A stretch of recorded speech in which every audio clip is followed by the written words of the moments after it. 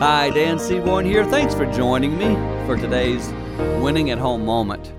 I'm thinking back to my childhood and something that greatly bothered me. My father, who I have great respect for now, we're doing great, no problems. But can I say, when I was a kid, Dad would put standards on my life that he didn't seem to have for himself.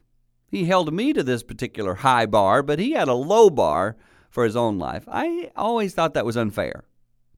And I want to tell you today, I've tried to apply that same principle in my life with my children and now my grandchildren. If I'm going to ask them to have a high bar on a particular issue, then set that standard myself.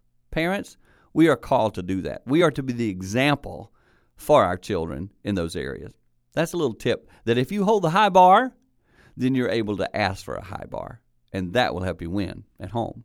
For more tips like this, simply hit our website, winningathome.com.